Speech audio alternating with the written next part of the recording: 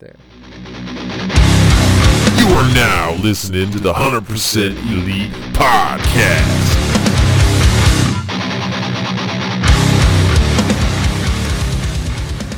Welcome to 100% Elite. I am your host, Jeff Englert, and this is episode 44. 44? Yeah, 44. I am joined here once again by my co-host, Mr. Zach Preston, a.k.a. Freshly Squeezed Orange Zackety. What's up, buddy? Hello there, Jeffrey. Good to talk to you again, ladies and gentlemen. Hello to all of you, of course. I think I'm not going to take your line, but I think this week was a great week of birthday content for you, wasn't it, Jeff? Oh, yeah. It was another great week of AEW content. It's getting I said lame, birthday Russ. content. It's not birthday content. It was, Yeah, man. It was some pretty decent content, man. Even Dark, I had some really good matches on Dark. I thought there were some bangers on Dynamite, but before we get into Hold on, any hold of that on. stuff, Hold on. You're missing the subtleties. I'm just trying to say happy birthday to you, brother. For our Oh. listeners that don't know, Jeff had a week of birthday content is what I was trying to say, because he celebrated a birthday earlier this week. So happy birthday, of course, from all of us here at 100% Elite Podcast. it was ruined by COVID scares. Hey, man, I celebrated my 30th during COVID, and I got married during COVID, so I get it, man. Oh, yeah. So we had a party with 2 people that came. we bought enough groceries for we spent like $300 for groceries and had all these people coming in. We're like, yeah, they all can't come now. Hey, man, funny. it happens. Oh, Weird yeah. times we're living in, but I know you're getting ready to kick us on over to the news. So let's do it, Let's buddy. get into some news, buddy. So my only news is Ben Carter's finally confirmed for NXT UK is probably where he's going. I don't agree with this. I think he just, I don't know what he's thinking, because he's not going to get that much exposure there. He really isn't. The only time those NXT UK people get like big time exposure is when they move them over to the regular NXT show. And then he'll be literally going head to head with AEW that has been beating them solid every single week.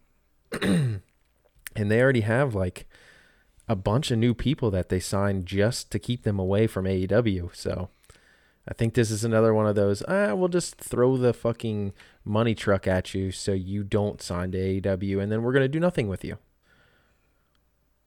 What do you got on this? Now, I understand the hostility, man.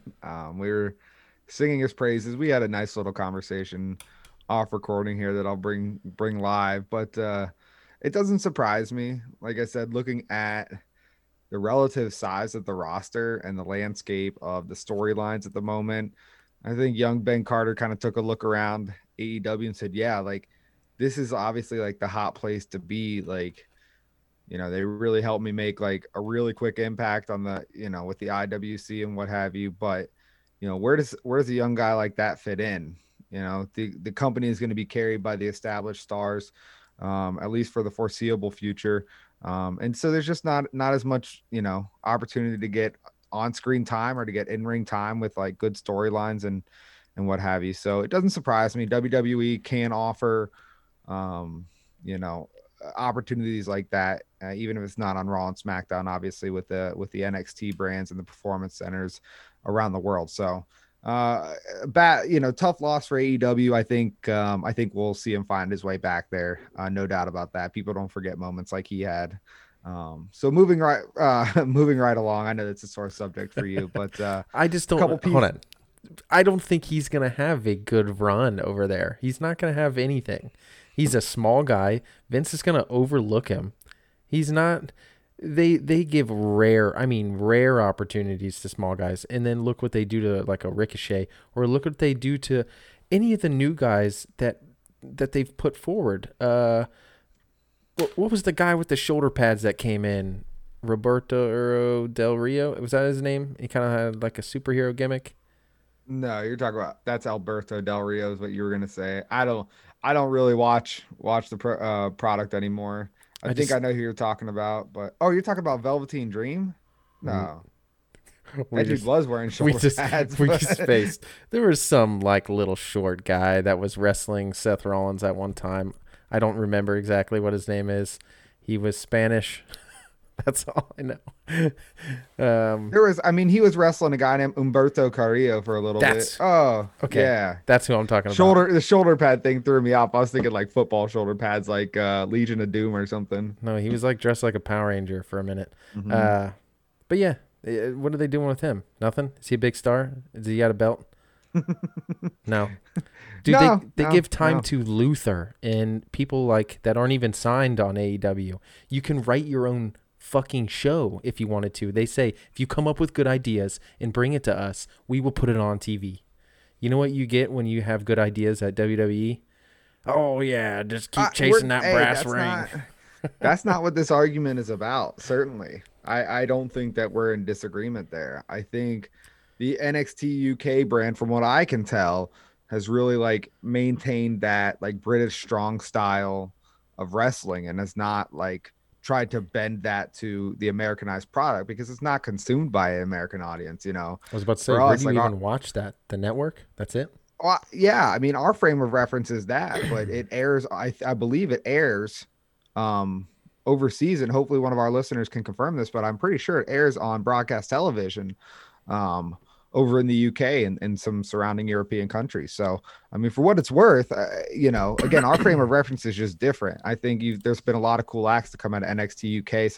Some great women's wrestlers, and Rhea Ripley and Toni Storm, and Imperium has come from there, and wrestling on the one show was that sweet Tommy End. Well, he's now Aleister Black, but Tommy End is from that. I mean, there's a lot. Finn Balor's from that school of thought. So again, our frame of reference is just different. So nonetheless, I wish the best to the kid. I mean, I have no ill will towards him as a person. Just hopefully he finds his way back to AEW. I'm going to move right along through these next three pieces. Just because we can go on about this forever. I know we could. I really announced- spaced on those guys' names. I just threw out some name that I sounded fucking Spanish. You said Rafael Del Rio. I don't know. Ricardo Del Rio. Jesus. Earlier today, it was announced that our favorite guy here, well, one of our favorite guys, the Tri-State's own Brian Pillman Jr. will be taking on Nick Aldis for the NWA World's Heavyweight title on December 10th. That's going to be in a little town in Tennessee. If you're in the area, you can go. Definitely go support if they are allowing fans at the time. But I think that's a cool opportunity for Brian Pillman Jr. We talked about him a little bit last week. Seems like he'll probably be going back to MLW, but sky's the limit for that. Sky's the limit for that kid. Really, really excited for him to get this opportunity. It should be a banging match. Hopefully we can talk about that. A funny piece of news. It was announced earlier that Sabu, yes, the great Sabu, is still wrestling, and he's going to be wrestling a match coming up here. I'm not sure what the date of that is. It's this Saturday, October 17th, versus a guy named Matthew Justice, who kind of looks like a little Roman Reigns knockoff, which is a little weird. And the last piece of news is supposedly it's been revealed that a former NXT guy and now maybe current NXT guy, Tino Sabatelli, was the leaker of the Eric Bischoff news for AEW. So interestingly enough, I believe he was cut from NXT, showed up at AEW. Who knows, maybe talking to him, whatever the case may be, was in attendance the night that they taped the Eric Bischoff thing, and then leaked it. And all of a sudden he's back on NXT. So maybe doing a little bit of bidding for old Vinnie Mac over there. But what a piece of shit that guy is. Yeah, that's. I mean, why? I don't know. It just sounds too convenient. You know what I mean? Like it's not. Oh, I didn't know I was going back. Shut the fuck up. We didn't deserve to have that ruined, man. We really didn't. Yeah. I wasn't paying attention. I don't really pay attention to the dirt sheets most of the time. But yeah. That's a good mic placement right there. Let's get right into dark. Man, this episode's just all over the place. God damn you, Ben Carter. You ruined this podcast. So it's Evil Uno versus The Blade versus Frankie Kazarian versus Jungle Boy. This match was pretty nuts, man. The two big stars, in my opinion, were Evil Uno and Jungle Boy. I thought they really shined. I mean, Kaz had his moments. The Blade could look kind of lost here and there. It looked like maybe he didn't know exactly what his next spot was a couple times, but Jesus Christ. Evil Uno is rolled up by Jungle Boy for the win. It was a decent match. It really was. It was a nice way to start off Dark this week. What'd you have on this? Yeah, I like this match. This was a fun match. I especially love matches that I don't know the outcome. This was really like a combination of a lot of different styles. I mean, these guys all have their own, again, unique style. I think they played off each other very well. There was nothing that was too flashy or over the top. There was some classic, heel work against the faces and face work against the heels and all that good stuff. So great in-ring psychology, a really strong match. Jungle Boy picking up the win, like you said. I don't think him picking up the win with that little jackknife pin really does anything to hurt Evil Uno, though I really would have liked to see him go over. I'm not surprised, though, that Jungle Boy going over, with his match announced next week, or I'm sorry, with the tournament coming up and, him doing that. So I'm sure they want to build up all their competitors going into that tournament. So anyway, after the match, Evil Uno calls out, Stu Grayson to beat down Jungle Boy, and Luchasaurus obviously coming, wrecking house, making the save there. So faces stand tall. I don't know if you mentioned that. But like I said, nice little match to kick off Dark here. The next match we had was poor Lee Johnson and Cesar Bononi. I'm not sure how you pronounce it. Bononi. Yeah, I was wrong both times, so it's good. Versus our favorite Lucha Bros. And if we've said it once, we've said it a million times. Lucha Bros, every time they're in the ring, they're putting on a freaking clinic, man. And I'll tell you what, like this match only got me amped to see their one-on-one match next week. In the first round of that AEW number one contenders tournament. I think they're going to fucking tear the house down. And I'm super amped to see it. So nothing crazy about this match. Lucha Bros dominating, obviously the superior tag team here. What'd you get on this one? Dude, this Bononi guy he really has something though. I mean, his fucking gear is awful. It wears some He's just pants. a big white dude right now. That's what I'm saying. He's just a big white dude right now. Dude, he had some pretty powerful moves there. I didn't really write them down, but I remember a couple big spots, and he's got charisma. He knows where to look. He does the little things like I always talk about, the in between the move stuff. He's not just thinking, "What am I doing next?" He's smiling at the camera, talking shit to people. He's got a little bit of something. He just needs pants. The one, that double power slam was pretty impressive when he had Penta up and then caught Phoenix. That was pretty impressive. Well, we'll see. I didn't see too much. I mean, he was doing the thing. He had some charisma, but there was obviously no personality. But we don't know the guy yet, so he just needs pants. Put some pants on, and you'll be fine. you're just over the tights thing. Let's get out of that era. Let's just even FTR, man, they're looking kind of rough. Get some pants on, boys. Yeah, I do. I will say, like, I don't feel as strongly as you do, but I do think Hangman looks better with pants on. Pants. Let's do it. Yeah, dude, you gotta take us to this next match, man. All right. This one was Brandon Cutler versus Peter Avalon. Okay. So Peter Avalon smashes Brandon Cutler. Just smashes him. And then they get this double DQ with the 20-sided die and the book. I mean, did I call this or what? Yeah. No. Literally double DQ. Let's keep it moving. Pay-per-view on the buy-in is where I'm calling the finish to this match. And I don't think it's Brandon Cutler who's taking this, man. I think they're going to do the switch. Like I said, I think Peter Avalon is going to try to win clean. And you see the little tease there of Brandon Cutler picking up the die, and he's going to use it.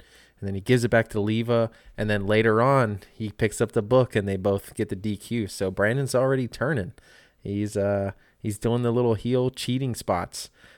So I think he's going to turn. I think it's going to be a complete swap. And it's going to be Peter going over here, which I think he's the better wrestler, man. I think give him his own gimmick, get him out of the librarian gimmick, split him and Leva up. Yeah, Leva. and put Brandon with Leva. Have her be his manager, or have her fucking wrestle for once. Get her off there. Dude, she has to be like Brandy's assistant or something like that, because she's always in the background of A Shot of Brandy. I don't know if you watched that YouTube show, where it's like a cooking show basically, where she brings on guests, and they're all wrestling AEW people that she brings on. So I believe you. Oh, you wouldn't watch that? It's pretty. Oh, it's pretty funny. Sure. I just haven't. Your boy Orange Cassidy is on there. His episode is probably one of the best. I believe you. But anyways, this match was I continue to believe you. What did you have on this match before we get the fuck out of here? I love Brandon Cutler's gear. I just got to say it, man. Like, oh yeah, that mask is fucking dope. That dude, in the belt like that goes around the jacket that also has like the emblem of the mask on it, as well as like, and he's got like the horse with the 20-sided die on that on the little jacket, not a little jacket, but the big trench jacket that he wears. It's just fucking sweet. Like the look is so sweet. So yeah, I mean, this obviously was never meant to be the apex of the Avalon Cutler story. I think they're telling the story right. Double DQ. It was a nice match. I mean, there was definitely some nice action inside of it.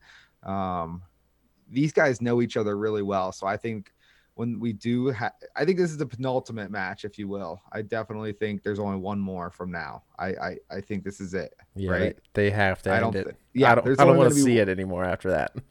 Right. But I think that we can both agree that I think they're going to deliver us a great match on that pay-per-view buy-in. Double turn. Although if we see the double turn, conceivably Brandon Cutler is no longer going to have that gear if he's a face. So, I mean, what does Peter? Wouldn't that be sweet if Peter Avalon stole it and he became like the little devil? I think that'd be a cool story to tell. But the dragon, dragon devil, yeah, that whole gimmick thing. I mean, it's red. I definitely think there's meant to be like devil connotations with it as well. That's just me with the whole Dice of Doom thing and the 4 Horsemen of the Apocalypse on the jacket. Call me weird. I don't know. I thought it was a D&D. It's all D&D. Oh yeah, but I mean, there's like demons in D&D, right? You know. I haven't played in a long time. I don't remember. Yeah, we're getting off topic. Let's move on. God, Next, we had this is just an all over podcast, ladies and gentlemen. Let's just get that. Yeah. Oh my God. Let's get into this Matt Sydal and Sonny Kiss, because I have lots to talk about on this.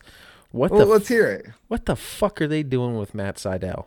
First, he has a fucking match with Michael Nakazawa where he gets panties in his face, and then he goes against Sonny Kiss where he probably could have had panties in his face. I don't understand. What are they doing with him? He almost lost. He could have lost to Sonny Kiss for no reason. What are they trying to bury this guy? And it was sloppy as fuck. It was one of the sloppiest matches I've seen. Well, and I will say Sydal has not had, and again, I'm not someone who's familiar with his work like the past, since the pay-per-view and the 2 times we've seen him since then. I'm not too familiar with his work, but he's been relatively, not super tight in any of those affairs. So this is more of the same. I don't know what they're doing with this guy. I don't know if he's an AEW guy. We haven't seen a graphic to say that he's all out, or that he's all elite rather, which is strange seeing him go over AEW talent. They spent a lot of time, it feels like, on Sonny Kiss lately, building him up as a threat. The announce team has done a good job of putting Sonny over lately, but then to lose to Matt Sydal, if you're going to give Matt Sydal a win, like, it doesn't need to be over Sonny Kiss. So that's my only problem. Again, Sonny Kiss, as we've discussed in the past, is not at the point where he's going to be, calling a match and leading a match. And I don't know if they're familiar with each other or not, but Matt Sydal did not seem like, he was in for it to call the match and be the leader of the match in that respect. So this match did kind of fall flat to me. He did hit that Cobra Clutch for the submission over Sonny Kiss here, but again, I mean, this match didn't do either performer any favors rather. Is his finisher a Russian leg sweep? Yeah, I don't know if that's his finisher. I mean, he's got that top rope move. He hasn't used the But shooting star press. Apparently, he's known for his shooting star press. He still hasn't done it yet. Is it? You think he's kind of scared ever since he fucking almost died? Like, maybe I just I won't don't throw him know. anymore. Maybe it's just a gimmick thing. Maybe he'll pull it out at some point. Again, it's weird. I don't know. Is this guy all elite or what is he? You know? Yeah. I think Sonny Kiss can have good matches with people, but it needs to be somebody that'll bring the aggression out in Sonny Kiss. Because when Sonny Kiss is out there just having fun, everything is very light. Everything is very, there's no oomph to it. You know what I mean? There's no, I'm going to lay you out. There's no aggression. Cody pulled out the aggression in Sonny Kiss, but I don't know. Too much fun out there, not enough trying to take someone's head off. And I think that's what Sonny's missing completely is I don't believe no matter what he throws at people, unless it's somebody else pulling him into that aggression, that anything that he pulls is laying somebody out. You know what I mean? When you watch it, I mean, and we'll talk about the Orange Cassidy and Cody match later because I had a little tweak on that too. But yeah, I don't know. Intensity is what's missing there. But let's just dive into this next match: 3, 4, and 10 versus Aaron Solo, Mbadu, and Angel. Who was that? Angel Fashion. Fashion. That was his name. It was quick. I didn't really get too much into this. I'm not gonna lie. Jesus. JoinTheDarkOrder.com. I think they have enough recruits, man. I don't think you need to be recruiting any more people. Colt Cabanas. I don't know what you're talking. I don't know what you're talking about. I mean, look. Silver and Reynolds are great. Preston Vance has got the size. I don't know if I'm just over the Dark Order or if they just if it's not Stu Grayson and Evil Uno, I just don't. Silver and Reynolds are a good team. I don't know. I just wasn't that invested in this match, knowing that they're obviously going to win. Aaron Solo impressed me a little bit. Mbadu's got the size. He looks good. What did you have on this match? Yeah, and Fashion didn't really get too much in offense in this match. I think the problem with Dark Order, and you're having it, I'm sure many other people are having it. I recognize the problem being that there doesn't seem to be a purpose to the Dark Order other than doing Brody Lee's bidding, other than doing the Exalted One's bidding. There's no purpose. There's no, I guess, mantra or whatever you want to say it. Like, what is their overall purpose in AEW? Is it to infiltrate and spread their darkness through the whole roster? Like, what is it? Because they haven't seemed to have been doing that. Again, they seem to be wrestling otherwise pointless matches because they haven't really been leading anywhere, or again, doing the bidding and protecting for Brody Lee. So it's like, I think it's hard to get invested in them as you're finding it right now. Could you agree with that? Yeah, that's literally exactly what I was trying to put my my finger on there. There's nothing going on to where they should even be in matches right now. I think their BTE content is the best thing that they have going for them, and that doesn't get them over. I mean, people watch the show, but it's more comedic, right? Yeah, I think they're getting lost in that comedic stuff too, because even Silver is doing the comedic shit to the ring. Like, it's, doing the little dances and putting on Orange Cassidy's glasses and making a fool of himself when they're supposed to be the Dark Order. They're supposed to be this mysterious force that comes in and doesn't, want any of the baby faces to win whatsoever. And they want tag gold. It should be about belts. It shouldn't be about, or spreading their cause. Like I said, they were getting members really quickly, and then they do this thing with Colt Cabana, and like all of a sudden, like, are they done recruiting? There's that little Anna Jay Tay Conti storyline going on, of course, but On the men's side, there's, again, are they happy with where they're at? We don't know. They don't talk about it. We don't So. need any more applicants anymore. We're full up. Join the Dark Order. It's closed. Yeah, but from there, like you said, Dark Order picking up the quick win here. It's a weird triple team too. It's like a underdog. They didn't really say that, No, I meant John Silver hitting the spear on Aaron Solo, and then like you said, that triple team move. So they were holding him from there- up like he was on like a swing or something, and John Silver went underneath him and flipped him. I don't know, kind of weird. It was rather strange. I don't know. So You're like, from there, we moving moved on to moving right along. Elena Black versus Red Velvet. I didn't have much on this thing. It was a nice back and forth match. Pretty quick. Red Velvet hitting I think they're calling it just desserts. Mm-hmm. Which is essentially a double knee rather, running double knee to the back of the head. So, or I don't know if it was, I can't remember if it's the back of her head or not, but anyway, a double knee. She, again, quick back and forth, and she picks up the win. I don't have really much on this match. What about you? I like Red Velvet, man. She's not bad. She really isn't. She keeps saying short and sweet. I mean, obviously that's her name, but Brandy Rhodes came out in leather pants, man. How could you not love this match? Oh, well, exactly. Right. Brandy Rhodes on commentary though, kind of putting out these like almost tag team feelers with her, talking her up, saying that she really likes her, that they've been getting along, that they've kind of helped each other out here and there.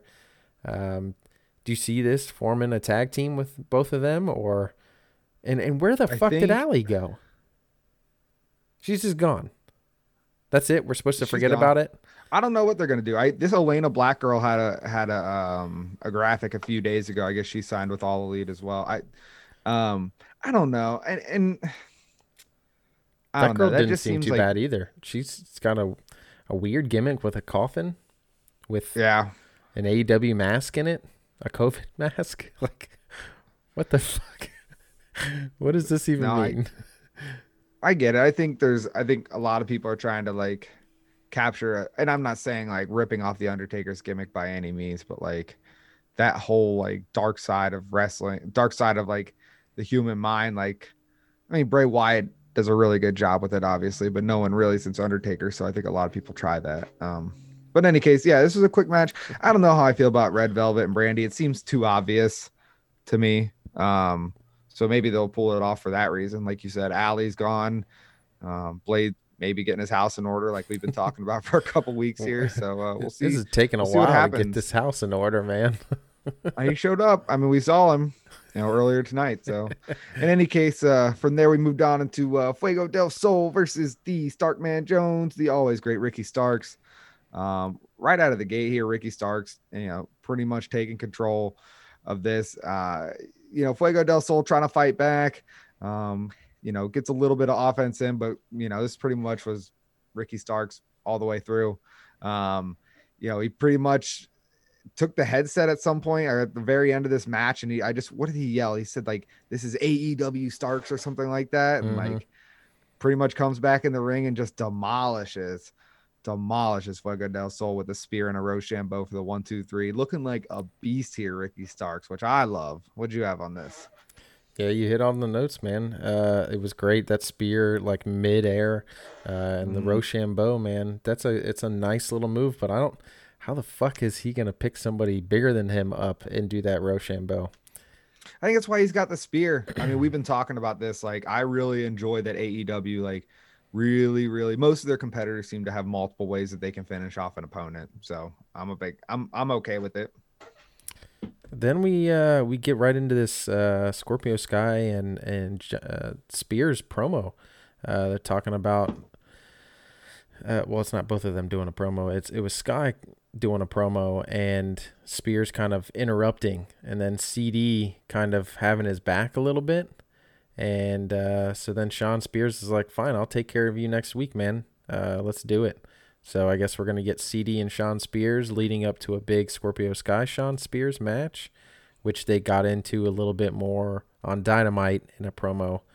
What do you think about this, man? You think this is just some, hey, we're all just sitting around, let's start getting these guys some in-ring work, or? I think so. And to me, that's the one thing, I feel like during COVID, it made a lot of sense.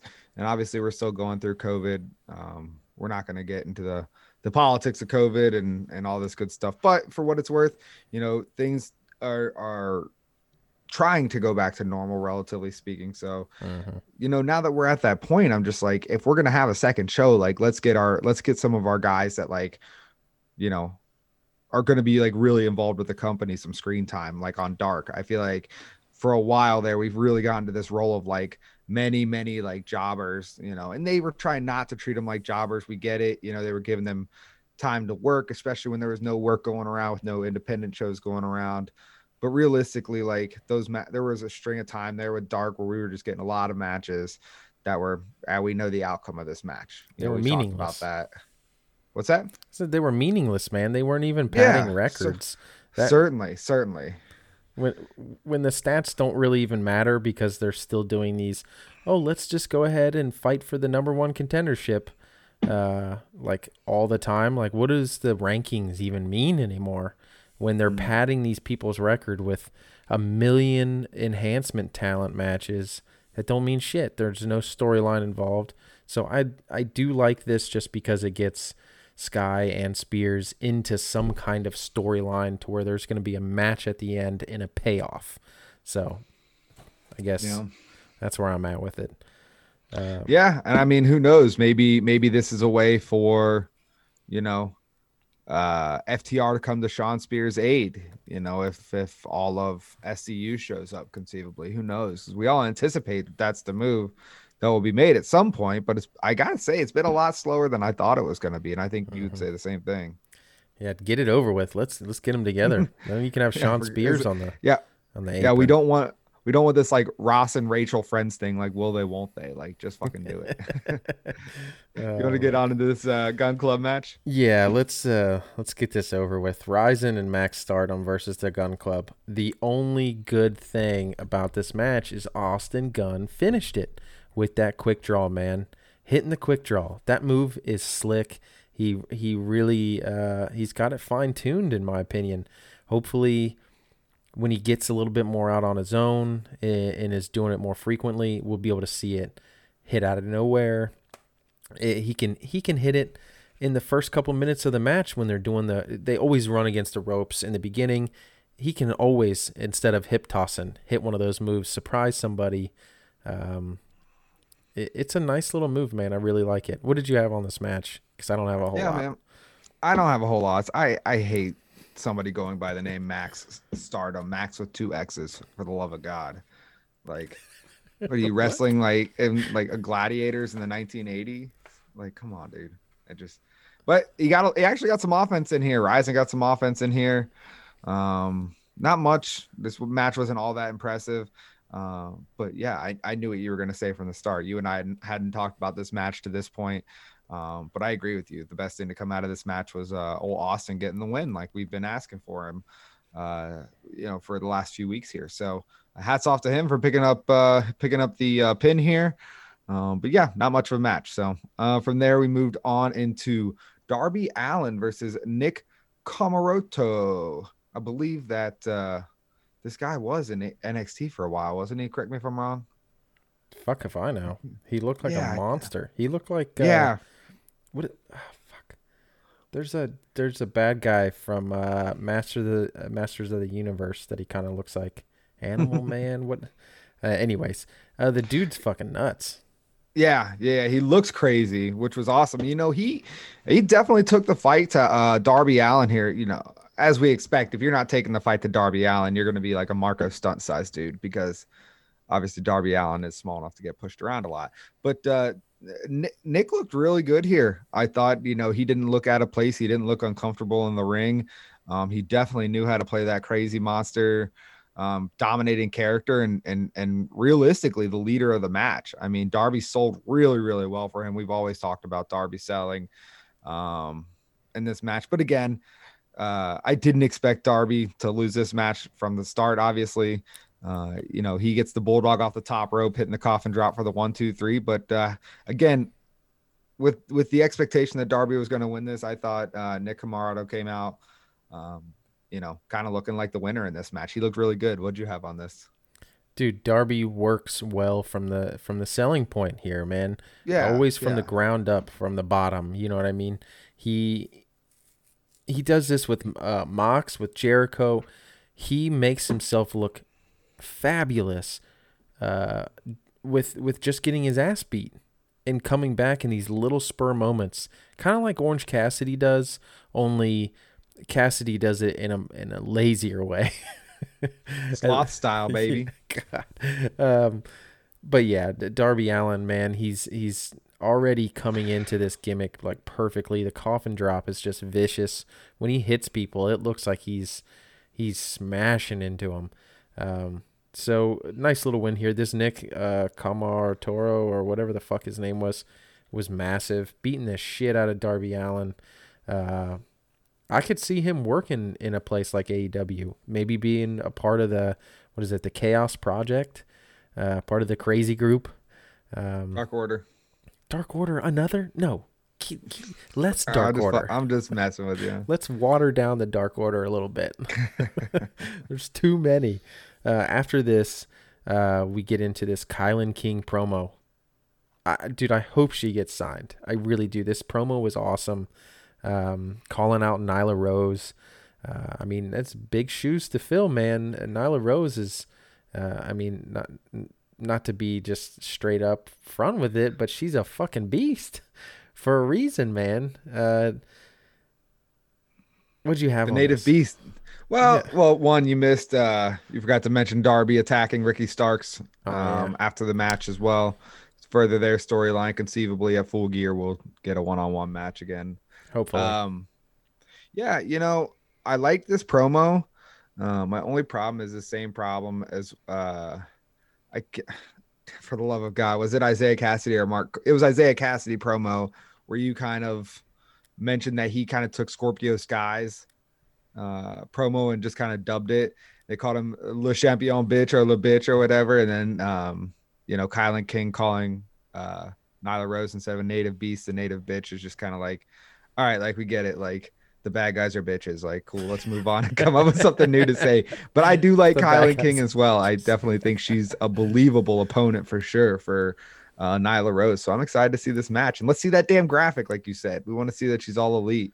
Yeah.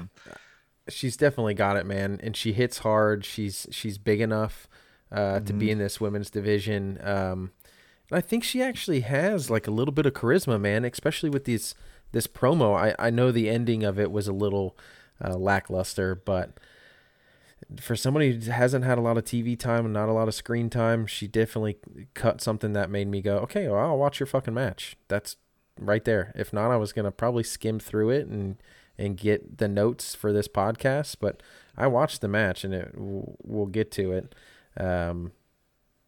The next match was Colt Cabana versus Griff Garrison. I was hoping Griff Garrison was going to win. You missed your it's just writing on the open. I'm not trying to hide it. I am what I am, ladies and gentlemen. Dude, is Colt Cabana Evil Uno's lackey? Like, is that what he's boiled down to right now?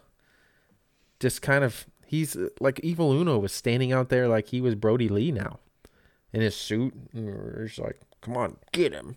Blah, blah, blah.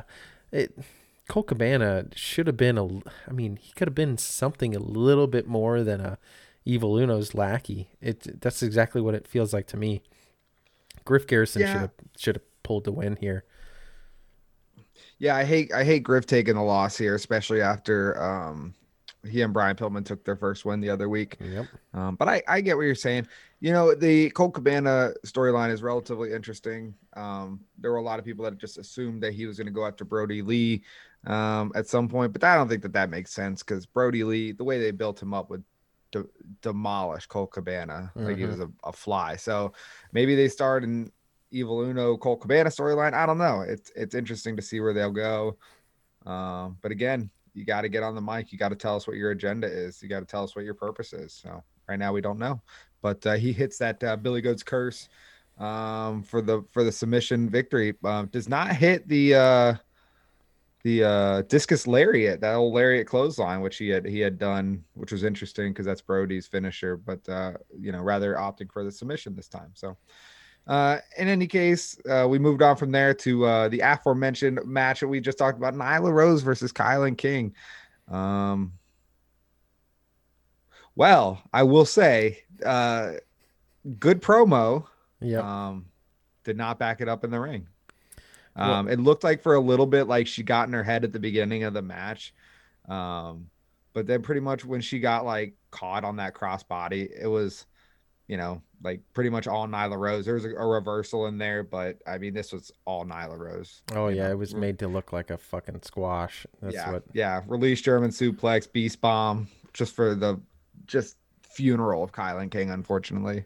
Yeah, she flattened her with that beast bomb, and then you had Vicky Guerrero cutting this promo with Nyla just standing behind her, looking like a vicious vixen, or is that what it is? It is vicious. Yep. Oh man, you gonna get that T-shirt? No. Come on, dude. No way. I'm gonna send you one for Christmas. Just send me a Penelope Ford T-shirt, and I'll be happy. I don't think your wife would be too happy though. She'd probably wear it too. She is hot. No one can deny it, man or woman. Joey Janela versus D3. Fucking 3 brainbusters. Was he trying to kill this dude? Yeah. There didn't seem like it was pointless too. Yeah, well, I mean, who is he getting aggressive for? Yeah. I don't know. But flatten this D3 kid for the win, man. That's pretty much all I have on this match.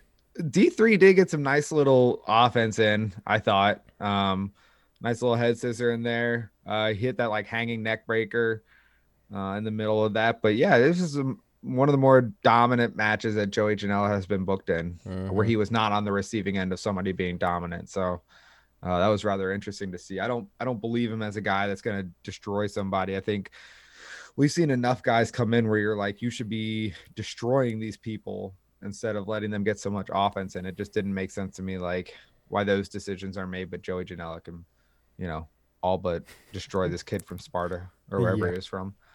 Roma. I liked his gimmick. I thought that was fun, but this was all Joey Janela. In any case, from there we moved on to poor Elijah Dean versus our man Wardlow. Man, hey, it's a fine show. It's a really fun show to see Wardlow destroy somebody at any time. What the fuck was like Elijah Dean thinking? Slapping Wardlow in the face? Like, that was just dumb. I mean, that's just dumb. That fucking knee, man. He looks like he dude. murders people. Yes. How do you take that move? You're falling and somebody puts a knee in your face. I'm pretty sure that hurts. Like it has to. I'd say so. And I like that he's not getting pinfall wins here. I really, really like that the ref stopping these matches. I think that really feeds into his character as a dominant force very well.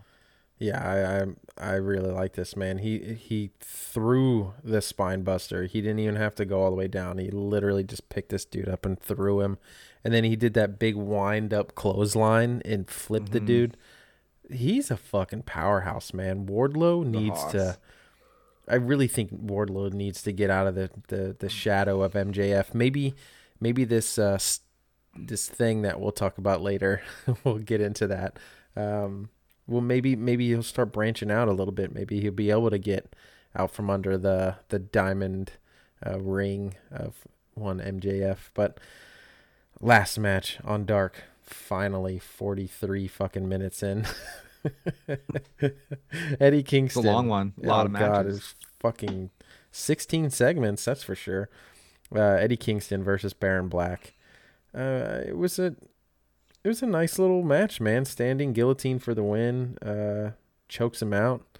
Kind of doing. They said he was throwing shots at Moxley, but I don't know. I hope this goes somewhere. I really do. I hope this whole him chasing down Mox thing really goes somewhere where it gets me emotionally invested in this storyline. Because right now I'm like, well, yeah, he keeps it popping up and keeps mentioning Mox, but nothing's really happening. There's no big matches. There's no. I mean, we had a little bit later. We'll talk about that, but I don't know. Give me something more. Cut some more promos. Mm-hmm. Do something. Do some more dastardly shit.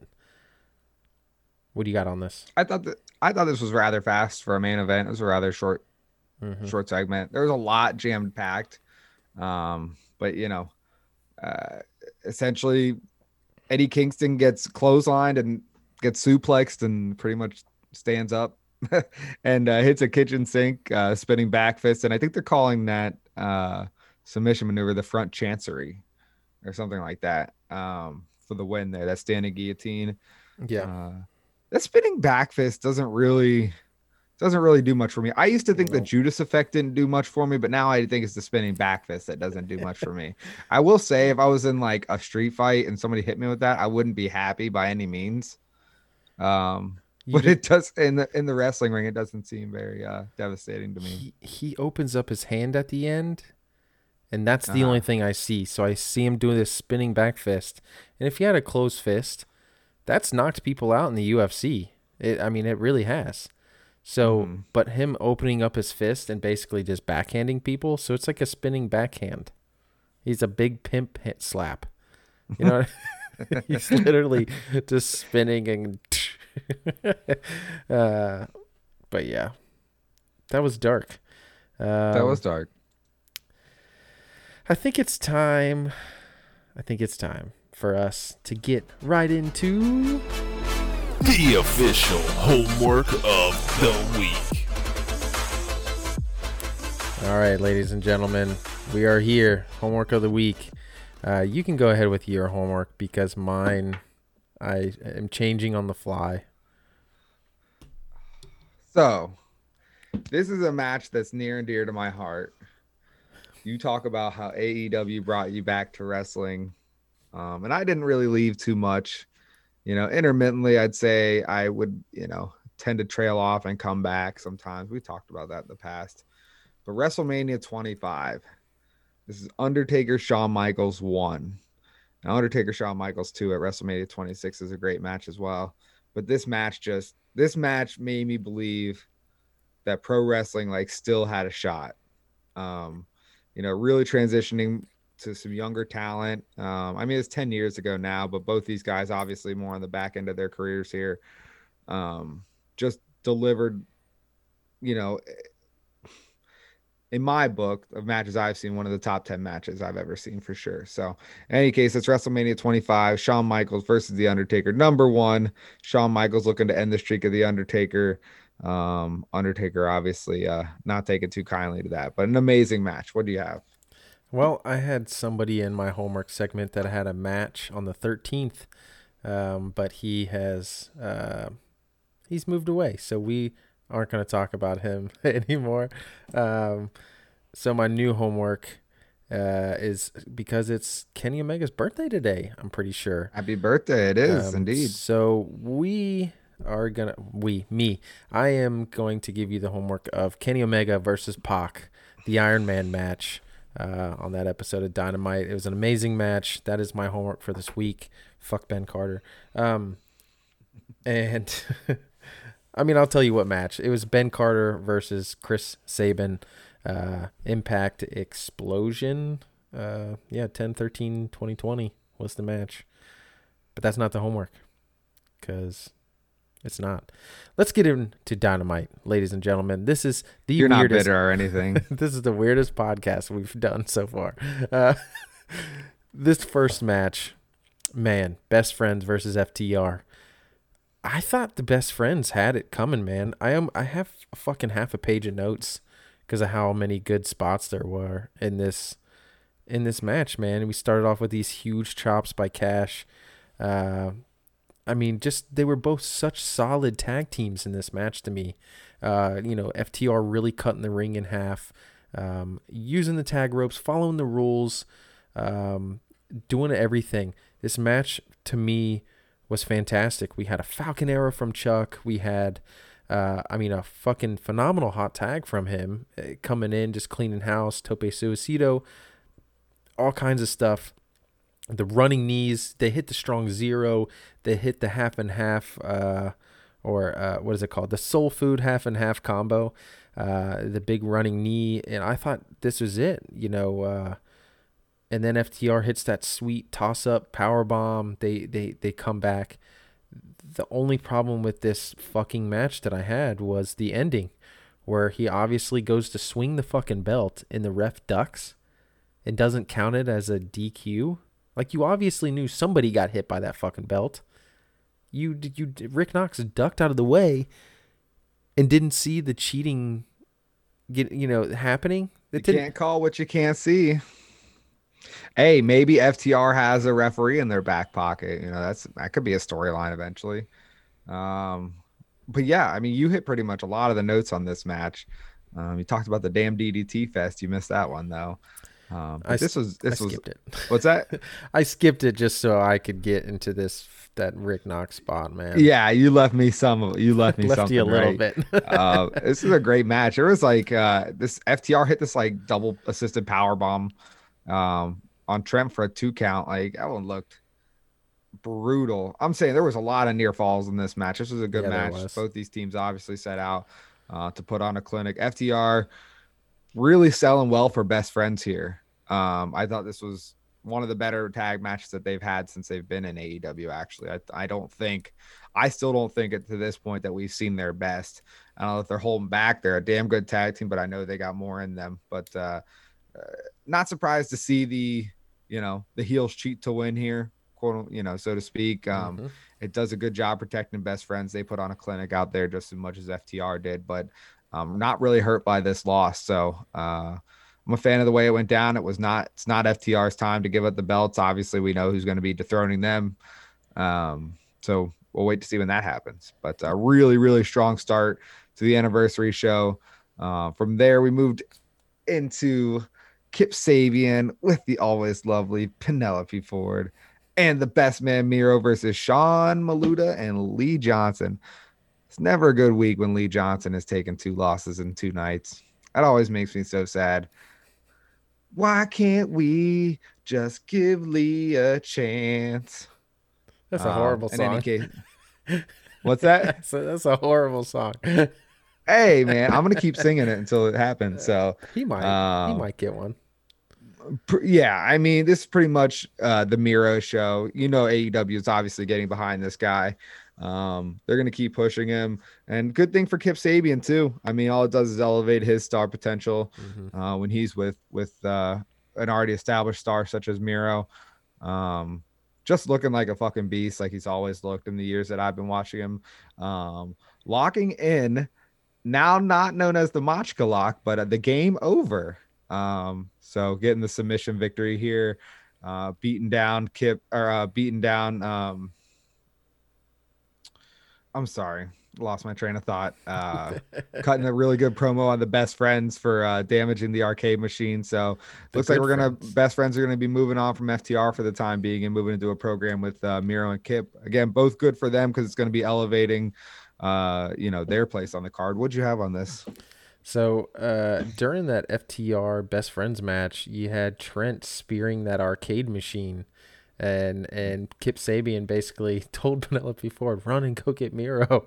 They destroyed our shit, and so he comes out there, "Good friends, you broke my shit." Game over. It was pretty cool, man. I gotta say the camera placement where he was speaking right into the camera, he looked vicious. You had Kip Sabian even looking angry, and you get a little bit of Penelope Ford I needed to make this segment good. And do you hate Miro's blonde hair, or do you like it? I think he looks cool, man. I think it looks cool, but he looks like an old man trying to be Macaulay Culkin for Halloween. I'd rather have him do that than the long hair that he had. Yeah, I'll give you that one. The stringy hair. I'd rather him do that than like watch his wife get with another guy the whole time. It just, you know what I mean? It's a weird cuck situation, man. Oh God. Let's So talk about things that aren't that. Because after that, Lance Archer is beating the shit out of John Moxley. Just it happens a couple more times throughout. But I know that you're ready to take us up to MJF's big announcement, right? yeah, because we need to talk about this. So MJF and Jericho. MJF's out there talking this big game about his big announcement, and he asked Chris Jericho to join the Inner Circle, and then Chris Jericho kind of tells him like, well, maybe. Uh, is this where Jericho splits off from the Inner Circle? Like, is I this don't what's know. gonna happen? It would. I've been watching Jericho for a long time, and it is about that time for Jericho to turn face. It really is. I mean, that would be Um, nice, but I would think that MJF takes over yeah, that's the what Inner I'm saying. Circle. I don't think it's happening this second. I think it's a slow burn. But I think MJF takes Inner Circle from Jericho. I think that's the end game here because there's no point to have two mouthpieces in Inner Circle, and they're not going to tease us not to let it happen. Like Yeah, that'd be pointless. I see. This is what I kind of see happening. I see Wardlow not being involved, kind of getting pissed off. Like, you're just gonna fucking go take over this shit and what? Stop paying me. Say goodbye.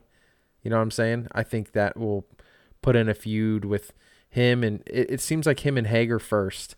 Um, and then we have Sammy Guevara. He's kind of pissing Sammy Guevara off first. So maybe MJF and Sammy Guevara kind of have a thing. But then we get into this Matt Hardy thing later. I don't know where they're fucking going. There's too many like intertwining storylines here. Maybe this is good because it's keeping me guessing. But Hmm. I don't see any other way that this ends. I mean, obviously Chris Jericho and MJF go against each other, but MJF has to take over the Inner Circle. If he's going to have a group, or maybe he makes his own group to go against the Inner Circle, it just doesn't. I don't know. Those are the only two outcomes I see in this storyline. Yeah, I'm gonna stick to my original guns. I think MJF comes in and supplants Jericho as the Inner Circle, thus completing Jericho's face turn. So I do believe again, I Jericho's a chameleon. He doesn't overstay his welcome typically. And Mm-hmm. I'd say given the recent, especially, the 30 years celebration, everybody always singing his intro, like is prime for a fucking face turn at this point. That's my opinion. So I think it's a slow process, maybe drawn out. I think past Full Gear, maybe to Revolution of next year or something like that. We'll see what Fozzie's ends up doing. Obviously Fozzie dictates some of his time and wrestling. So we'll see what happens, man. But really interesting. I thought the jacket being like way too big for Sammy was just perfect. Was just great. And the fact that he kept it on and played into it was really funny. Um, They're gonna have a but steak that's dinner. yeah, Steak they're gonna dinner. they're gonna meet up one on one for a steak dinner. I would love to meet up somebody one on one for a steak dinner. Oh man, I don't really eat steak. It's kind of weird. Do you No, not? I'm like it's got to be really, really good steak, and then I want it like perfect medium. A little bit of seasoning, I'm a but medium I'm rare not. guy. I'm not a let's throw some steaks on the grill and get them from Kroger or something weird like that. I like good steak. I don't like. Don't shit on Kroger steak. Kroger has good steak. I'm not into Kroger Hey, steak. It's a little hey, chewy. in any case, they agree to the steak dinner. Ortiz in the middle of that saying, "We don't want you in the Inner Circle." I just think that's foreshadowing. Hmm. I think you and I are on the right track here. We'll see what happens. We cut to an interesting promo between Britt Baker and Tony Schiavone at the spa. And And he's Britt naked. Baker, yeah, and he's naked, covering himself with a towel. But Oh, Britt Baker revealing rule number 5, to quote the legendary JR Jim Ross, be the baddest bitch on the block. And that's what she's trying to be. So, like I said, they're really good at keeping their performers relevant even when they're not on screen in a match. So, this is a good little promo. Tony Schiavone is a good sport, man. He is in some really interesting situations. It really gives you that old school like WWF feel. You know, like I mean, think about like the crazy things like when Vince was at like the hospital, you know, and Stone Cold's there, or when Mae Young is having, you know, giving birth to a hand, and just like those kinds of things. And like they don't do that anymore. They just do like backstage interviews and backstage segments. So I'm really happy that AEW is doing these more creative segments. I'm just a huge fan of them. Do you have anything else on this? Tony Schiavone was getting his chest waxed for real. Legit, yeah. That looked like it was fucking painful. Those girls were Yeah. definitely having fun though. Without further ado, man, let's get into the TNT Championship match. One Mr. Orange Cassidy versus the American Nightmare, the Prince of Pro Wrestling, Cody. Bleep. This match was good all in all, man. It really was. It was pretty solid. A lot of big spots in this match. Like I was trying to tell you earlier, there was just some spots where Orange Cassidy, like he threw a super kick that didn't connect whatsoever. There was just a couple spots where it seemed like he either got gassed or he does that thing sometimes that like Sonny Kiss does where he throws something knowing that he's supposed to throw it, not that he's gonna connect. You know what I mean? Like Sonny Kiss knows, oh, I'm gonna throw 5 forearms and then I'm gonna throw him into the ropes. So 1, 2, 3, 4, 5, and it's like he's only throwing them because it's part of his routine, not because of it's needed in that moment in the match. You know what I mean? Like he probably in his head, I'll throw that super kick. It doesn't connect, so he just moves on. And Cody's gonna has to sell it because it's a super kick. He's got to sell it. You know what I mean? Do you know what spot I'm talking about? And Cody goes through the ropes afterwards. It was just really sloppy, in my opinion.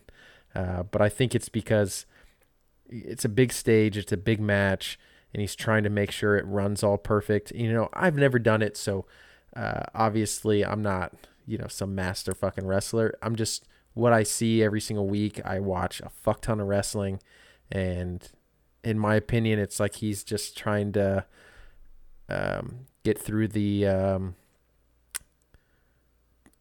Basically, it seemed like he called it in the back, and he knew this is my super kick spot. Got to throw it. Don't have a lot of oomph behind it. I don't think you should throw it. You shouldn't throw it if it's not quick, if it's not looking like it's connecting.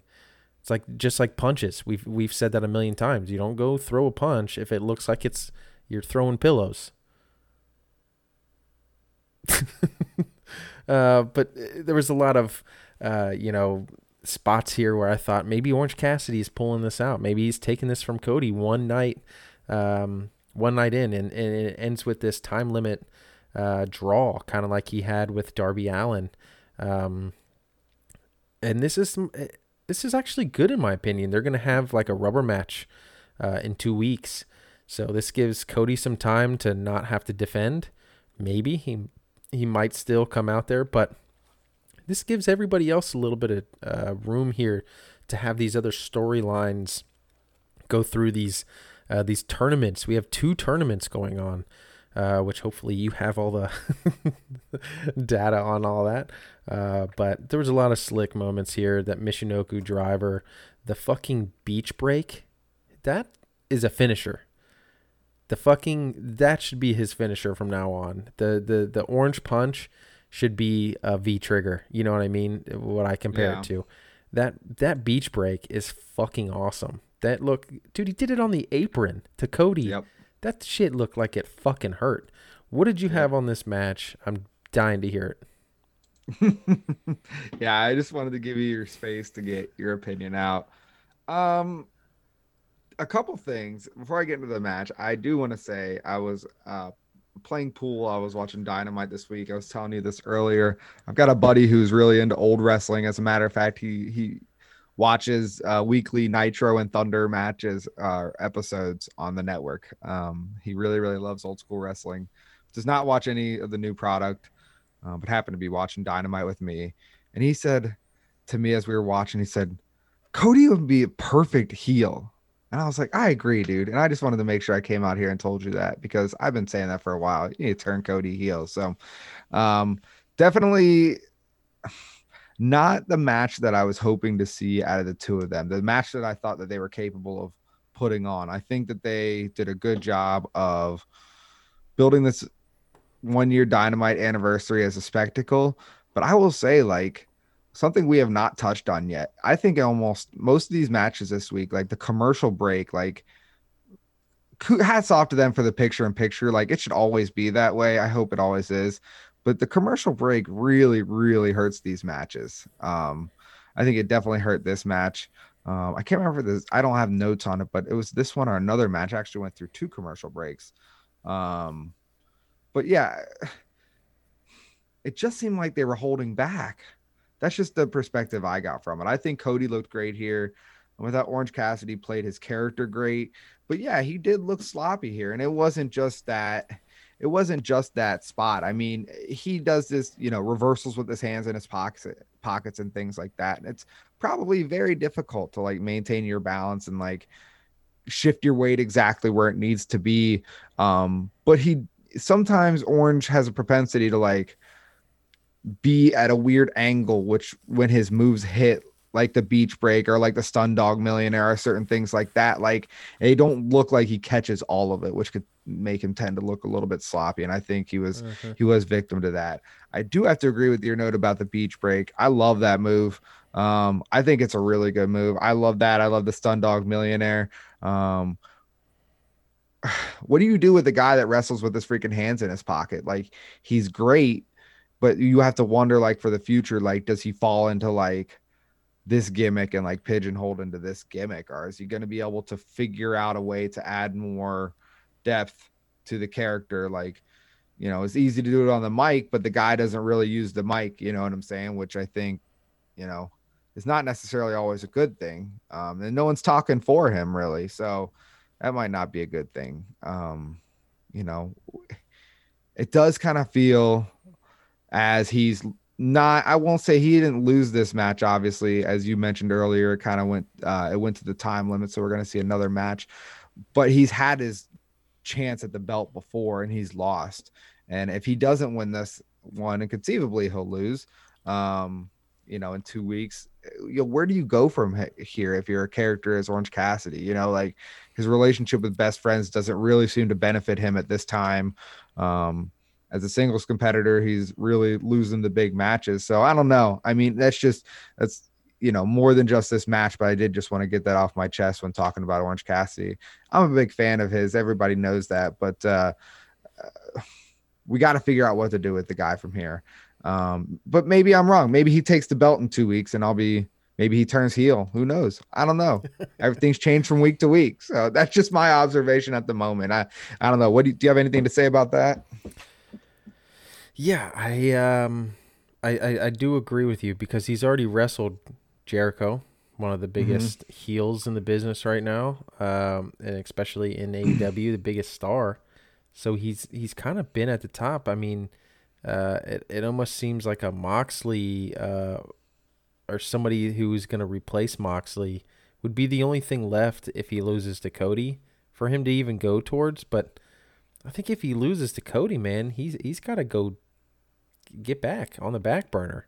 Maybe just do some more managing spots here and there, because you can't keep losing to these top stars. I mean, he beat Jericho, but you can't lose to Cody twice and then not get put on the back burner. I know there was an interview with the Bucks, and they were talking about how they basically got asked, who should we be looking forward to seeing this year?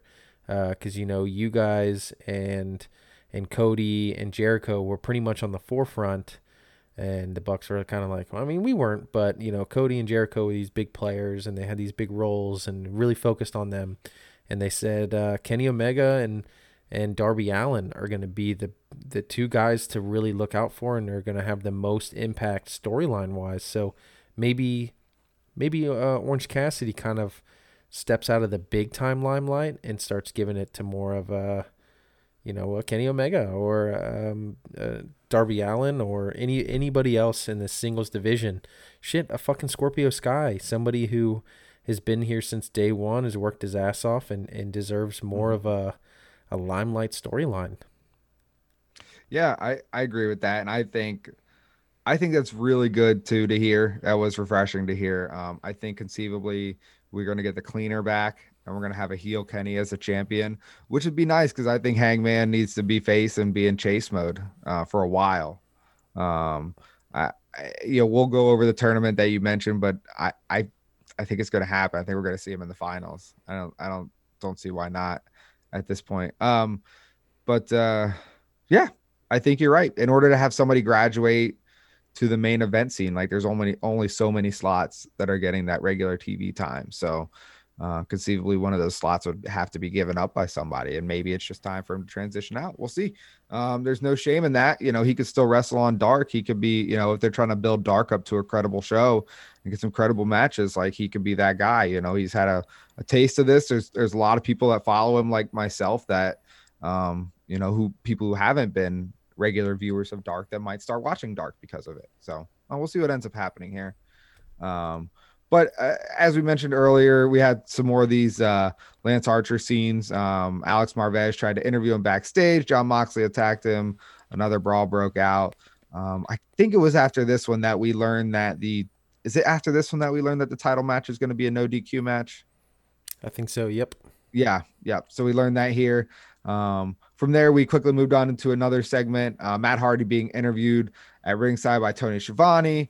Him revealing that he's medically cleared to be wrestle again. We've heard that a million times from Matt Hardy over the decades. But I think that's just, one of the pitfalls when you wrestle a style like Matt Hardy has done for a lot of years. So, Sammy Guevara essentially interrupts this on the big screen, reveals that he's the one who attacked Matt. Go figure. So that program continues, as you mentioned earlier. So a lot of kind of storylines involving the inner circle right now. Did you have anything else on this? I like that they're going back to this. I really do. Mm-hmm. I know the spot with him at the pay-per-view was messy. I hope they get a chance to just stay in the ring, do it over on the pay-per-view, and just give us a solid match that we want from those two, because this feud is great, man. Now it's a blood feud. It really is. Right. They could have they could just have like a I don't know, like a TLC match, sort of tables, ladders, and chairs around the ring. Just do something that's wild and crazy, and keep it safer in the ring to where we know Matt Hardy's not going to die. Or Sammy for this point. Rebby Hardy comes out of nowhere and fucking hits Sammy Guevara with a bat. King Maxwell. Oh yeah, just something nuts like that. But this is good for me. I like Sammy Guevara getting some more storyline with Matt Hardy, getting back into the limelight and not just being an inner circle guy, which I hope Santana and Ortiz get again. Just like that street brawl was fucking amazing with them. So, yeah, good stuff. Okay, this next segment was this tag team 4-way picks. The picks were 3 and 4, Silver and Reynolds, Private Party, the Butcher and the Blade, and the Young Bucks. Dude, I am here all day for the super kick party that happened. It was fucking awesome, man. They super kicked the shit out of people. Private Party helping them out, thinking, oh yeah, we know the Bucks. They like us. It's no big deal. Boom, super kick to the face. This ain't the Bucks you used to know, brother. Oh, yeah, dude. This is great, man. I'm here for this. What'd you have on this little segment here? I'm just excited for the match. I think it'll be a crazy freaking match. I mean, AEW loves them some 8-man matches. Or I'm sorry, 8. I guess this is an 8-on-8. Or I'm sorry, 4-on-4. I guess it's how many? 16 people? Or it's 8 people at one time. Yeah, these 8-man matches. They love them some 8-man matches. So this one should be fun, just like all the other ones. But from here, we moved on into the AEW Women's World Title match. It was Big Swole versus the champion, one of my favorite wrestlers, Hikaru Shida. I didn't believe for a second going into this match that Swole was going to take out Shida, to be honest with you. I thought the storyline was very rushed, and I never ever bought Big Swole leading up to that and her singles matches that she was really going to be a threat. With that said, this was the best she looked. I think, though, that's because of Hikaru Shida. I think Shida obviously is the best opponent she's had since she started her little singles run to the title. But yeah, Shida sold for her. She obviously looks great, has great offense. I think Hikaru Shida has one of the deepest moveset of any wrestlers on the roster. Looking like she was actually going to lose for a hot second, but grabbing the rope, the positioning made that obvious, but still a tense moment. But essentially she hit 2 running knees, picks up the 1, 2, 3. I think she hit 1 Falcon Arrow earlier in this. I don't think she hit it at the end. She just hit those 2 running knees. But overall, a good match. But again, I didn't expect anything different in this match. What did you have? Yeah, man, the rising knee on the apron, I love that spot. She did another one with the chair. But if you watch Big Swole, it's like she didn't jump high enough to get over the barricade, so Sheeta deadlifts her over the fucking barricade, man. She's a beast. I do got to say, Big Swole, man, you got to tighten up. You really do. I don't know what it is. I don't know what it was about this night, but it seemed like every single match on this card, there were sloppy moments, man. Like real bad sloppy moments. Yeah. From the start, the tag match. Yeah, from the start, there was definitely some slop. Yep. So I don't think maybe it was just the year anniversary curse, the pressure of being this big, whatever. I mean, they did great in the ratings. But it's like all over Twitter and everything, and that this wasn't the best episode of Dynamite, which not all of them can be fucking home runs. Sometimes you gotta, hit a double. You gotta get on base, just something. And this to me was a solid get on base, just a solid, nice hit. Setting up for the next batter, which next week it looks like we got a solid card. But this match, man, it was all right. I like the headbutt spots, the 2 cutters that she hit, Big Swole did, and but you can tell Sheeta's really pulling this out. You can see her calling shit in the ring. They picked it up a couple times on camera. That's another thing that they gotta watch, man. That's the one thing about the WWE that's really nice is you will, super rarely catch them talking to each other. That's not like talking shit. They do a lot of snug moments where they throw out the moves here and there, but they're so produced over there that maybe they don't even call them backstage either anymore. It's just all some other guy saying, okay, you're gonna drop down, give it a hold and flip around and do all, what I mean? They're just really good at the spots. Like when they're tied up in the turnbuckle and they got the high arm before like the whip to the other side, they'll call stuff out when the arms are up in the mouth. You know what I'm saying? Like they really do a good job of training them on when to call their spots. I will say that. But I have a question. They do tell guys to go out there and call a match on the fly. I mean, that happens. So my point is it does happen in their matches. They just they're good at telling their guys when not to do it. But their cameramen have many, many years of experience. You were saying some interesting things earlier. The one thing I was disappointed about was with all the hype of it being the anniversary Dynamite, only pulling out 826,000. I was hoping to hit that million for the show. It would have been nice, but I'm wondering, they hyped up previous week for Jericho 30. They've been hyping up previous weeks for special like Thursday night Dynamite, late night Dynamite. Like they're trying to really make all these Dynamites feel special. And if every Dynamite special, like it's Dynamite special.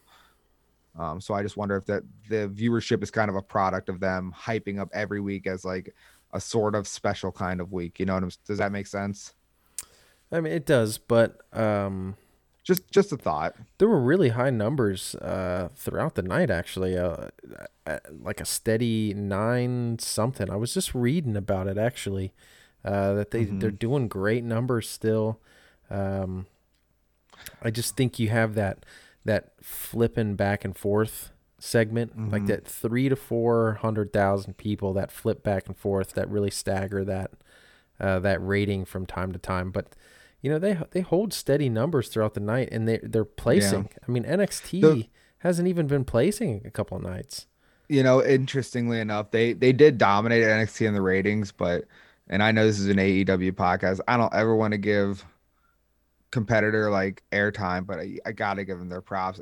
NXT put on one of the I kind of read the reviews. It looked like one of the tightest shows that they had in a while. So hopefully AEW tightens it up. Dynamite tightens it up next week. Hopefully those jitters are out of them. But because we just had a lot of great matches that were announced, and I think building up to that, like your expectations, and like I said, call it what it is. Maybe some of the slop, like I mentioned earlier, commercial breaks really hurting what are supposed to be like big monumental matches. Hmm. Um, but in any case, from there we had a video package of Sean Spears claiming that Scorpio Sky owed him for what happened during the match a few weeks ago, and that he planned on collecting his debts. So really continuing to harass Scorpio Sky here. We are going to get that segment that match presumably.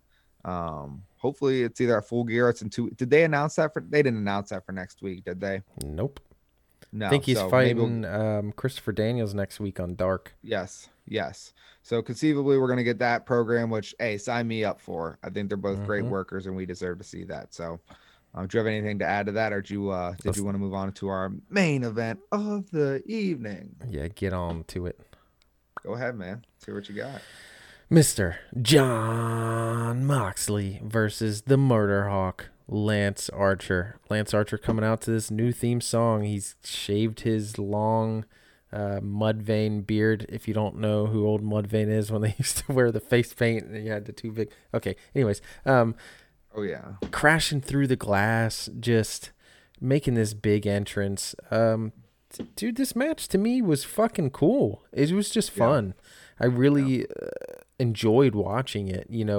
I like the garbage wrestling type shit. It got turned into no DQ, so I like the table spots, the chair spots. There was a lot of big moments where you thought, "Holy shit, Lance Archer's a fucking hoss," and then other moments where you just thought, Moxley can't be beat by fucking anybody.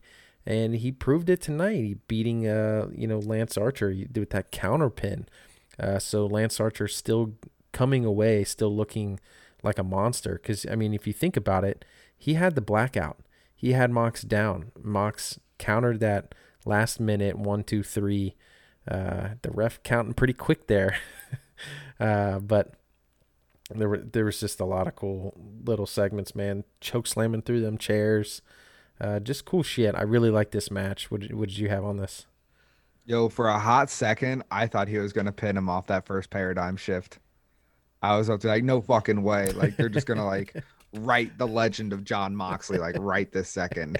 He pins the Murder Hawk monster in 4 seconds. Yeah, he Um, almost killed him with that, but man. yo, this was all Lance Archer though for the most part. Hmm. Moxley got some offense in the middle, but he does work really well, especially as a face. He does work well from below. I think most face characters work well from below.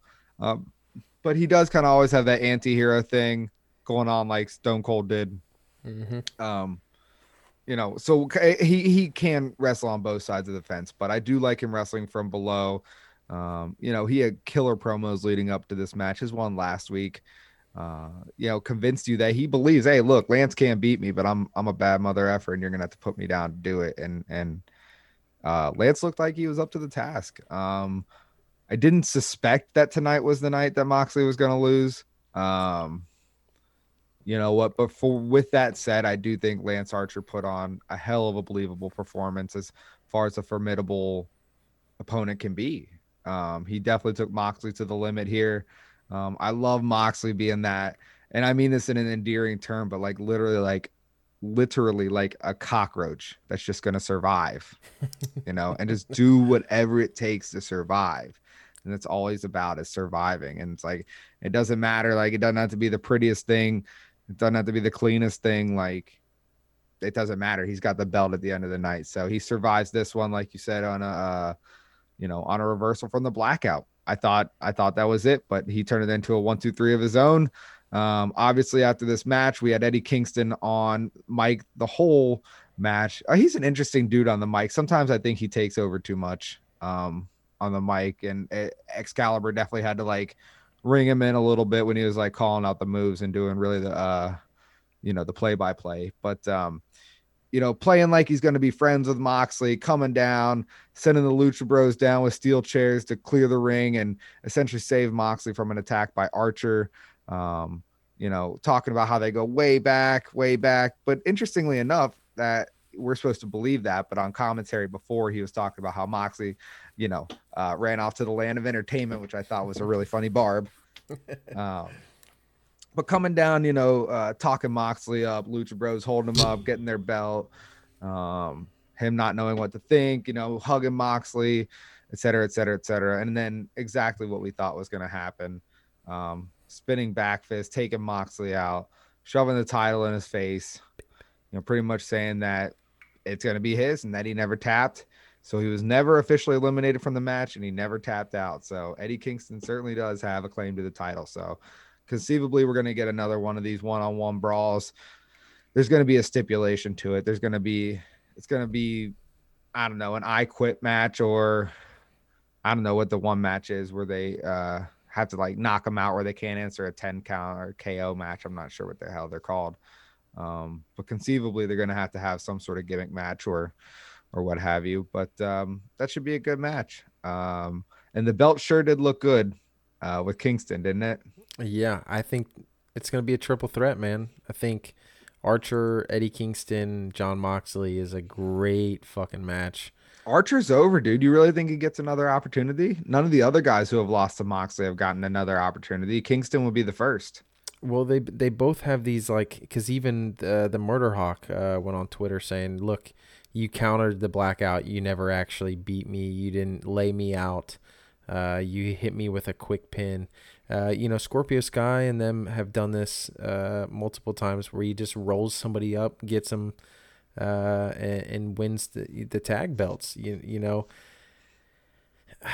Hey, a win's a win. A loss. If a win's a win, then a loss has to be a loss. You know what I'm saying? Like, exactly. If Moxley like retains the title and a win's a win, like He's just has to 20-0. be said the same way. He's 20-0.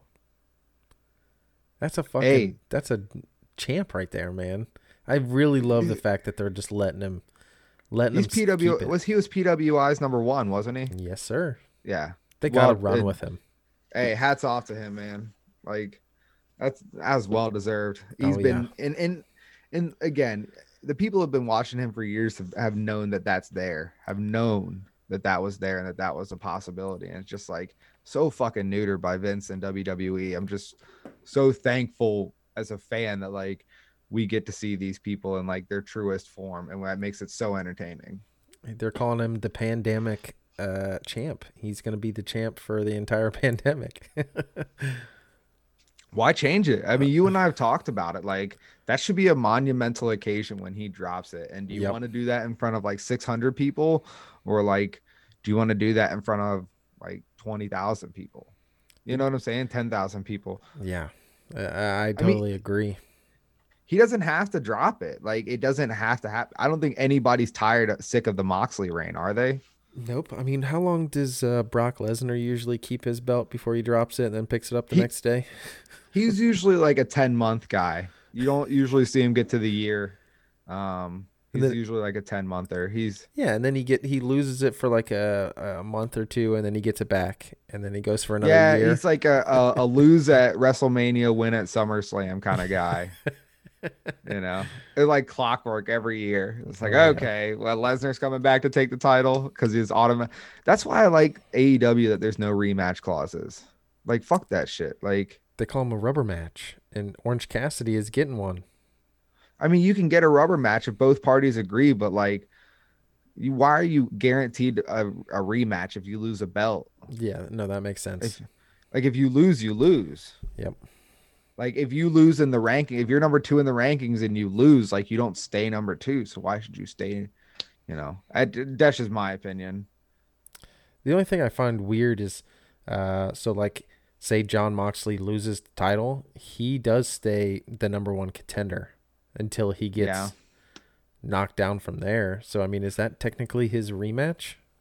I wouldn't say so because, I mean, as you and I have seen, like it took how long was MJF the number 1 contender before he came out and said like, I'm the number 1 contender and I'm challenging you. Yeah, Like he was the number 1 contender for a while. I guess the rankings don't really mean that much shit right now. I guess during the pandemic. Nah. Oh man, but another Dynamite in the books. So let's get right into The official match of the week. All right, ladies and gentlemen, is that time again for the official matches of the week? Maybe we need to change it. The official matches of the week. My official match of the week. I'm going with that tag match in the beginning, man. The ending was kind of flimsy, but I think the match itself was really fucking fun. Best friends looking great together. Their gear finally matching like to the T instead of kind of being off. Chucky T looking fantastic. Trent taking a lot of damage, but FTR working like a solid fucking tag team and retaining the belts. So that is my match of the week. What do you got? Yeah, man, I'm gonna go with the main event from Dynamite. We touched on that match. I mean, we really didn't even get into the meat and potatoes of this match. There was a lot of weapons usage. Lance Archer taking a paradigm shift through 2 fucking tables. When you thought for sure twice earlier in the match that Moxley was going to go through it, but he never did, held on.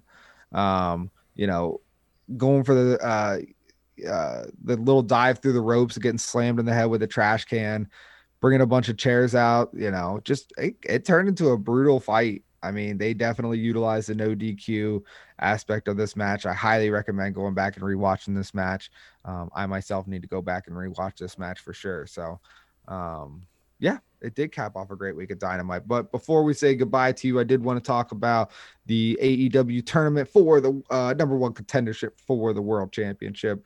In the first round, we have singles matches versus we have singles matches with Penta versus Rey Fenix, which I had alluded to earlier in the night, which is going to be a great match. And the match below them, the winner of that match will face the winner of Kenny Omega and Joey Janela. Poor Joey Janela. Yeah, buddy. He's losing. He's gone. And on the other side of the tournament, we have Wardlow against Jungle Boy. That's a rather interesting match. I don't know what way they're going to go with that match. Wardlow to this point has, I think, still only lost the 1 match to Cody in that steel cage match, correct? Yep. But they've been building Jungle Boy, obviously. So that's the kind of thing I like. The same thing with the Penta and Rey match. The only match so far that I think is one-sided is that Omega Janela match. So again, that'll be Wardlow versus Jungle Boy. The winner of that match will be facing Colt Cabana, boom, boom, against Hangman Adam Page. That's the other one-sided. match Yeah, that's one-sided. Yeah, poor boom, boom. He's going down. We will have Hangman Page face the winner of Wardlow and Jungle Boy, and Kenny Omega will face the winner of Penta and Rey Fenix. Damn, man, aren't you excited for that Penta Rey Fenix match? Oh, dude. The thing that's got me more excited than that is Kenny Omega has had barn-burning matches with Penta and Rey Fenix. And Rey, yes. Dude, Rey Fenix and Kenny Omega for the Mega Championship, which Kenny Omega just vacated because, I guess fuck AAA. I don't know what happened there, but he's not the Mega Champion anymore. I kind of want to see the Pentagon match more. I think that is an ode to the first All In instead of because they can't use All In. They got to use All Out. Oh my god, dude! They need to give us 30 minutes of Kenny versus Penta. It would be so fucking dope. They're both so entertaining and good, and they're vicious. And I would love to see Penta take some V triggers, but Kenny Omega get chopped around and kicked in the feet and, have the Ciedo Miedo thrown in his face. I just think it's going to be awesome. Dude, but they know each other so well, and they would just beat the shit out of each other. I'm calling it now. I think it's Kenny versus Wardlow at the end and not Hangman.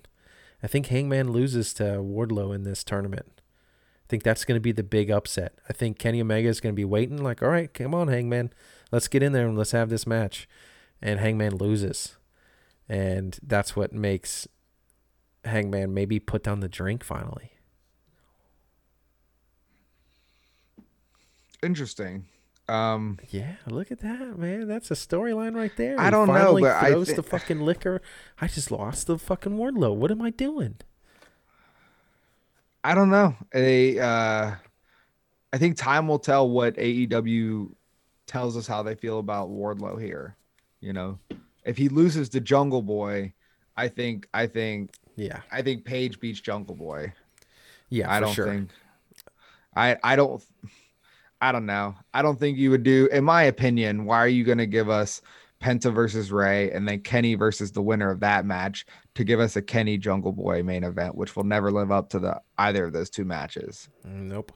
I think it's, dude, it even could come down to Kenny and Hangman both losing in the semifinals. It could, yeah. We could have Wardlow versus Penta for all we know, or Wardlow versus Ray, or Jungle Boy versus... Dude, I think Wardlow's going to the end on that side. It's either Hangman or Wardlow, and it's either Penta or Kenny. I think Ray Phoenix, man, is awesome, but I think Eddie Kingston's going to get involved in that match because he calls Penta his best friend, and he calls Ray Phoenix a great wrestler. So he's got to help out his best friend, man. I think he's going to. I don't know. We'll see what happens, just man. I don't know. Little storylines going on here. I'm really excited for this. I'm really scared. If I was a betting man, I'd be really scared at that Wardlow Jungle Boy match. I've got no idea which way that one's gonna go. Wardlow's got to beat Jungle Boy, man. Dude, they've built both up to seemingly have a future with the company, so something's got to give, obviously. But Wardlow can't lose to Jungle Boy. Jungle Boy can lose to anybody, and he's still over because he's fucking Jungle Boy. He's literally Jack Perry. He could do no wrong. It's true, but a loss to Jungle Boy could spark the MJF belittling of Wardlow about how he could lose and kind of maybe help separate them. I don't know. It just depends on where they want to go. To me, they've spent a lot more time developing Jungle Boy's character and in-ring acumen and our familiarity with it than they have Wardlow, obviously, in the past year. So, I don't know. It could go either way. I know you see what I'm saying. Oh yeah. Who do you got on this this 4-way tag match? Or do you think it's the Young Bucks taking it, or do you got one of these other teams? I don't think they're gonna rush Bucks versus FTR. So I think it's Butcher and the Blade take it. I really want Silver and Reynolds to come out of nowhere and maybe roll up Private Party or something like that and get a #1 contendership. I think that'd be funny, but I would like to see Silver and Reynolds go against FTR. But I mean, the big money match is the Young Bucks, man. I love the Young Bucks. They're mean, they're vicious. Maybe they get the the #1 contendership and go, all right, now that we have it, we're gonna hold off. We're gonna hold on to it. We're gonna see what you guys have to offer. We're gonna throw some more links in your chain. You're gonna have a couple more, brush with greatness or whatever it's called. Or look. Go ahead. I was gonna say I knew you were gonna pick Young Bucks. That's why I gave it to you. Oh, yeah. I mean, I really hope that they do, because they also could get the #1 contendership, and FTR say, we don't really want to wrestle you guys right now. We have the brush with greatness right now. We already have 4 tag matches lined up. We said we get to pick our opponents, and we are, and they're not you. Sorry, you're just gonna have to wait in line. Mm-hmm. Yeah. Either way, we can both agree that it's going to be great to see the Young Bucks in the ring again. I should book shows. That's what I should do.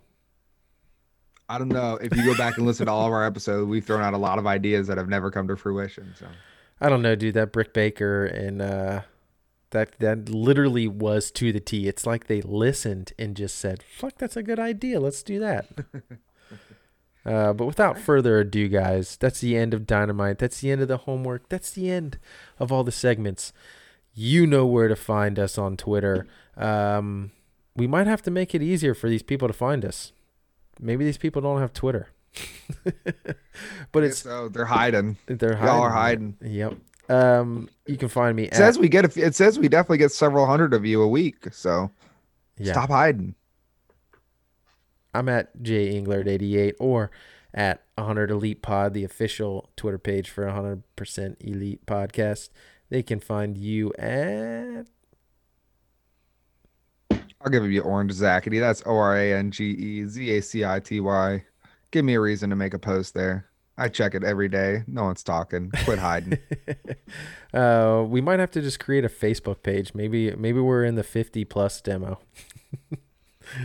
Yeah.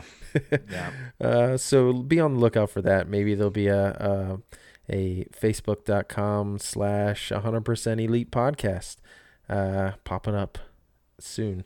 Also check out my boy Edge. If you like the song at the end, the full music is on YouTube. Check him out at Edge419 is his YouTube channel for. I think that's for gaming. I think his normal one is just Edge Music for sure. Bug him on Twitter, all that stuff. You guys have heard this a million times. But I think that does it for us, guys. See ya! We are many, you are one, we have plenty. You have some, you're taking this so serious, but I'm only doing this for fun. You're walking backwards while I run, met with doubt cause you're outdone. Open my mouth as I erupt, regretting what you just begun. You're never stopping me, you're never stopping this. You never saw me coming, but you must acknowledge this. So I'll just bring the heat and leave them powerless to try to step to me, so maybe you should crawl a bit.